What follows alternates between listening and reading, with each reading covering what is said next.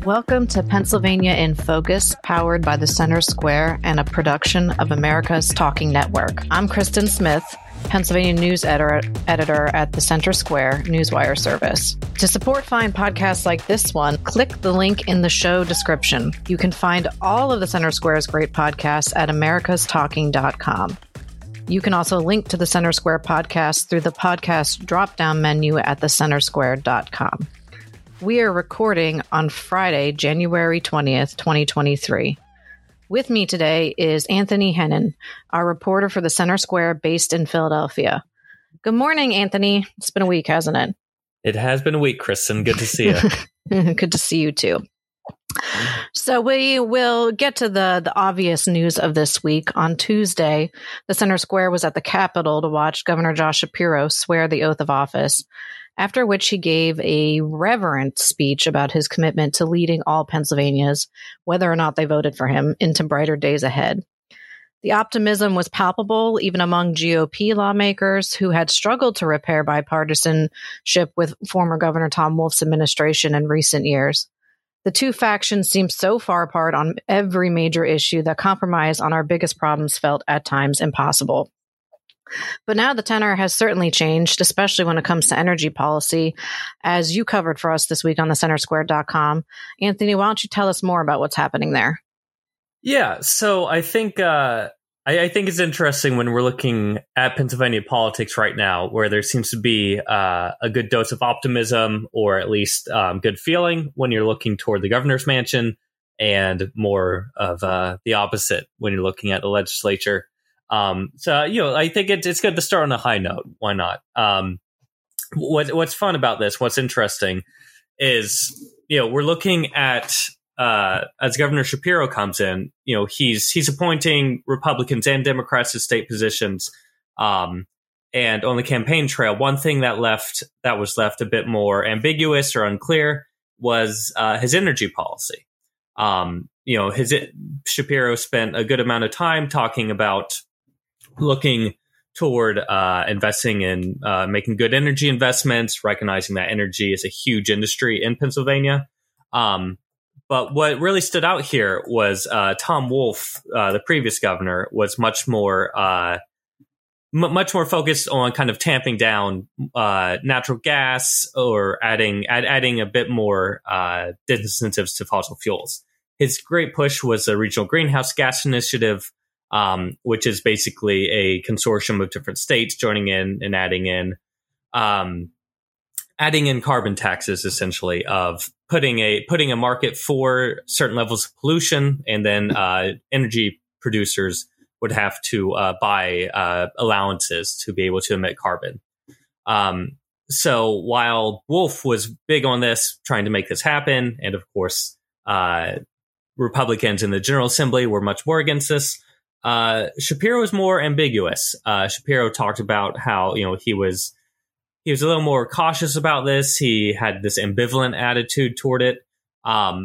So there's some hope here among Republicans that they can work with Shapiro on this and avoid entering Reggie and really investing in Pennsylvania as a energy powerhouse. Senator Gene Yaw, who chairs the Senate Environmental Resources and Energy Committee, put out a statement this week saying he looks forward to working with the governor and hopes that Shapiro will be a reliable partner in the effort to balance our environmental responsibilities with our energy needs, as y'all put it. So it's interesting. There's some hope here that, granted, Shapiro has not been shy to endorse investments in clean energy and zero carbon technologies. But at the same time, he's pledged to be an all of the above energy governor. So it seems like there's some hope here. At least, there's going to be divide between Republicans and Democrats on a lot of other issues.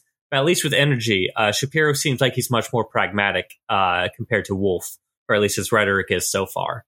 And it seems like a lot of Republicans are taking him at his word there. And from my perspective, I agree. There's a lot of optimism. And I would say that hope from Republicans has really developed and evolved over time. As you mentioned, Wolf was really a champion of Reggie. And it's a different ballgame compared to the other states that are in it. I mean, you're looking at Maryland, New Jersey, the northeastern states, and they have very different economies. Energy is a different thing up there.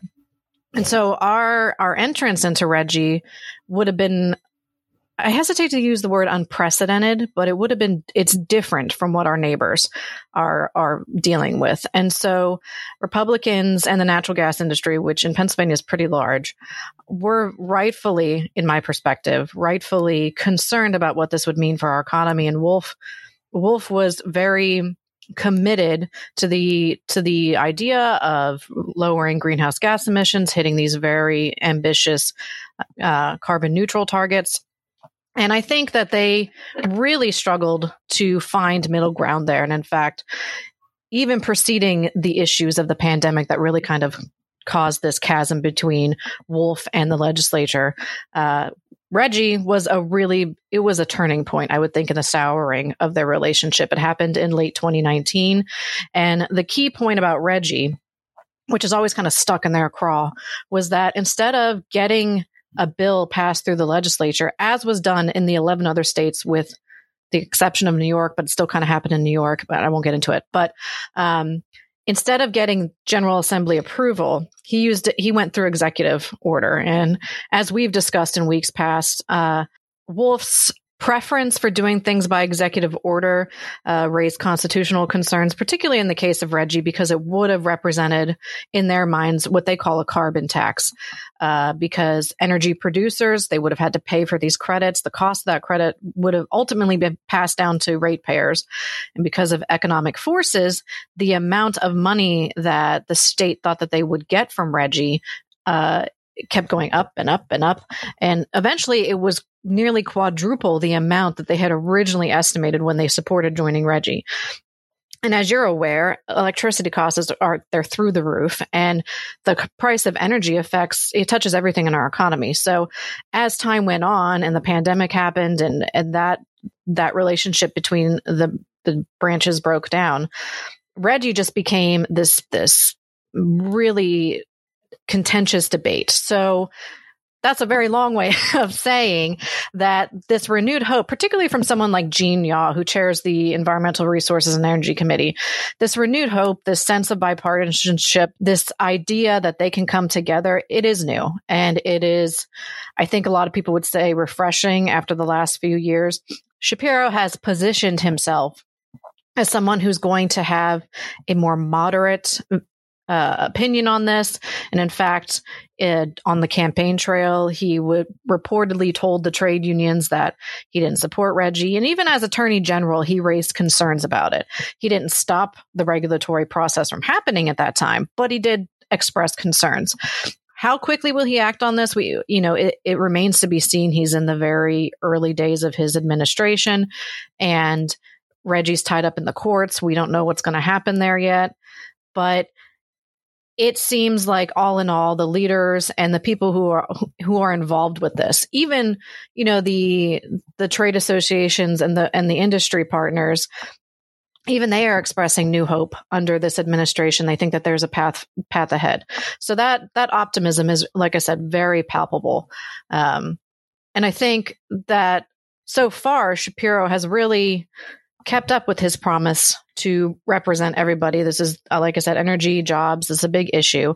And speaking of jobs, he actually took his first executive action yesterday on his first full official day in office. And I know you covered that for us. So can you tell us a little bit more about what that executive action was? Yeah, so this is something that's not necessarily unprecedented, but I think it was a very clear symbol for this being his first executive order. Was to remove the college degree requirement from many state jobs. I think when they looked it over, they estimated it'd be about 65,000 positions now. Rather than requiring that applicants have a degree, it's much more focused on skills and experience. So this is I believe they estimate something like 92% of state jobs now will not require a college degree. Obviously, that can help in the application process. It can help show that you specialize in a field or whatever else. But this is sort of removing some economic barriers for people and making sure that we're not that the state is not unintentionally eliminating someone from a job that they would be fit for. Pennsylvania is not the first state to do this. Maryland did this last year, as well as Utah. And this is kind of becoming more of a trend. We've seen it talked about in a number of right-wing spaces, but also, it's something that appeals to Democrats as well. So it's I think a good sign of this is not only removing that requirement, but the state actually built out a new website to show which job offerings from state agencies are available and don't require a college degree. So it makes it a little easier to kind of search around for a job, and there's many state positions that remain open and need to be filled. But yeah, I mean, this seems like a fairly positive step, where when you look at a lot of private sector jobs, it's roughly 35% require a college degree, but state government, local government, it's more like 63%, 61%. So this is kind of bringing things in line and trying to make sure that, a lot of these state jobs are not eliminating people who would be perfectly fit and competent to work for the government. So we'll see if I can shift a lot of things, but it is a good sign where when you look at Pennsylvania, it's a state where its labor force participation rate has been declining. And this could be, at least one small thing to help reverse that. Yeah, I think you used the word pragmatic before, and I see this as an example of that. It's a really interesting first step that he took. I didn't see, as of today, any criticism. It seems like something that would get bipartisan support, and pulling back from a really broad policy view and putting into the context of this larger conversation the country is having around college affordability, the value on return for a college degree. I can say, from anecdotal experience, the salary of a state job is not commensurate to the cost of the degree that it requires. And so I believe that this is a really useful step. And I really liked the way that it was described as skills-based hiring, because as we all know, schooling isn't the end-all be-all of whether or not you can do a job. Experience is in some ways invaluable. And so this move on his part seems to really strike a middle ground between recognizing that there are people who are struggling, who for whatever reason couldn't afford college, didn't think it was worth it, just didn't have access. There's a myriad of reasons why they may not be able to get that degree, but they could be entirely capable of the job. We talk about things like soft skills when hiring, things that you can't teach people, that about their ability to speak with the public, to relate to customers, to be a good team player, their interpersonal skills. All of that stuff goes into a good employee and eventual leaders. And I think, you always hear the discussion about, this is a little bit far afield, but I see way too many think pieces about how Homer Simpson would be on public assistance today because there was no way that you could afford his lifestyle, because someone without a college degree just could not get a job like that. That's a very, simplistic example, but it is the truth. With a college degree or without a college degree, you are limited, but that doesn't mean that you don't have the potential. So it is a very interesting first step. And I think that of all the executive actions I've seen in the last few years, it's a really practical one that people can really understand what it means. And it'll begin making a difference now. And again, after years of these executive actions doing nothing but angering Republicans and angering the General Assembly, this seems to be another area where they can find compromise on. It really seems to strike a balance between Republican priorities on creating jobs and Democrats' priorities on lifting people out of poverty and giving them equal footing and a chance. And so while Shapiro seems to be getting right to work, we are still, the legislature's kind of in a free fall, to standstill, however you want to say it. TheCenterSquare.com has reported on this in various ways, but this week, the Senate departed from Harrisburg for the next 5 weeks. They're not going to reconvene until February 27th. This is a stark departure from their original schedule, which had them in every week up until the budget address in the beginning of March. They were going to do their budget hearings shortly after that. They were in the majority of the winter and spring, and now all of a sudden they've just, decided to leave. They'll come back. The main reason that they said this, that they were doing this, is because of the rather unprecedented situation happening in the House where they don't have any operating rules.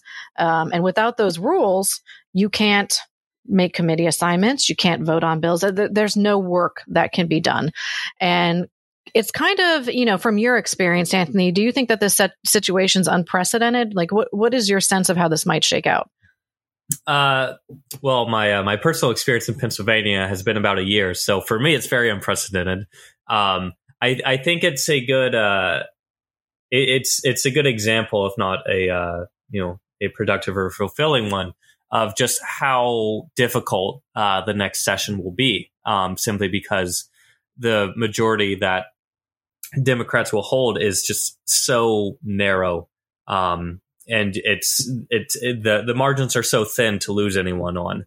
On the one hand, what this could mean is that rather than focusing on these sorts of check the boxes legislation that lawmakers might use on the campaign trail that have no chance of actually passing into a law, this could sort of force them into accepting a more narrow agenda of something that's maybe more moderate and I can actually pass on these narrow margins. But on the other hand, I think this is what really sticks out to me here is the unworkability that we're seeing in the House is spreading to affect the Senate, where the Senate won't they can do their side, and we've seen them approve some bills out of committee already. But it's really showing that if the House can't get itself in order, then both chambers come to a halt. And, maybe we could see some action from Shapiro and his administration of trying to broker some kind of deal to make something work. But this is going to be a rocky road. I think this will make the appropriations hearings and the budget scuffle much more difficult than last year, even though last year it was a Republican legislature with the Democratic governor. But I think this is going to be messy. And I think a lot of this is going to be sort of things worked out informally or in the back room out of the public eye. But I would not want to be someone who has to predict this or have their job focused on any sort of assurances coming up from the legislature and what the legislature will do. I think even when we're looking to February to the special elections coming up out around Allegheny County, that should give Democrats a solid majority.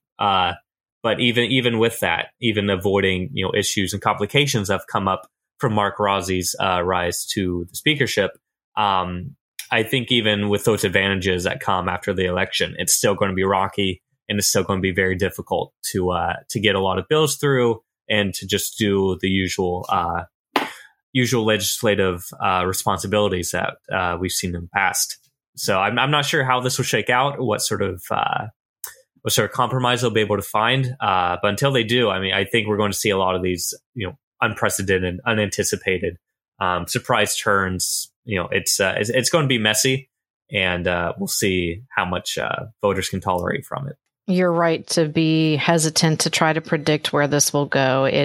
As someone who's been covering state government in many different ways for at least a decade, the situation is unprecedented in its particular details at the moment. It's not the first time we've had a Democratic speaker and nearly majority Republican House. It's not, that last situation back in, the late aughts was before my time. However, I will say this kind of horse trading, this back and forth, this is something you generally see around budget season.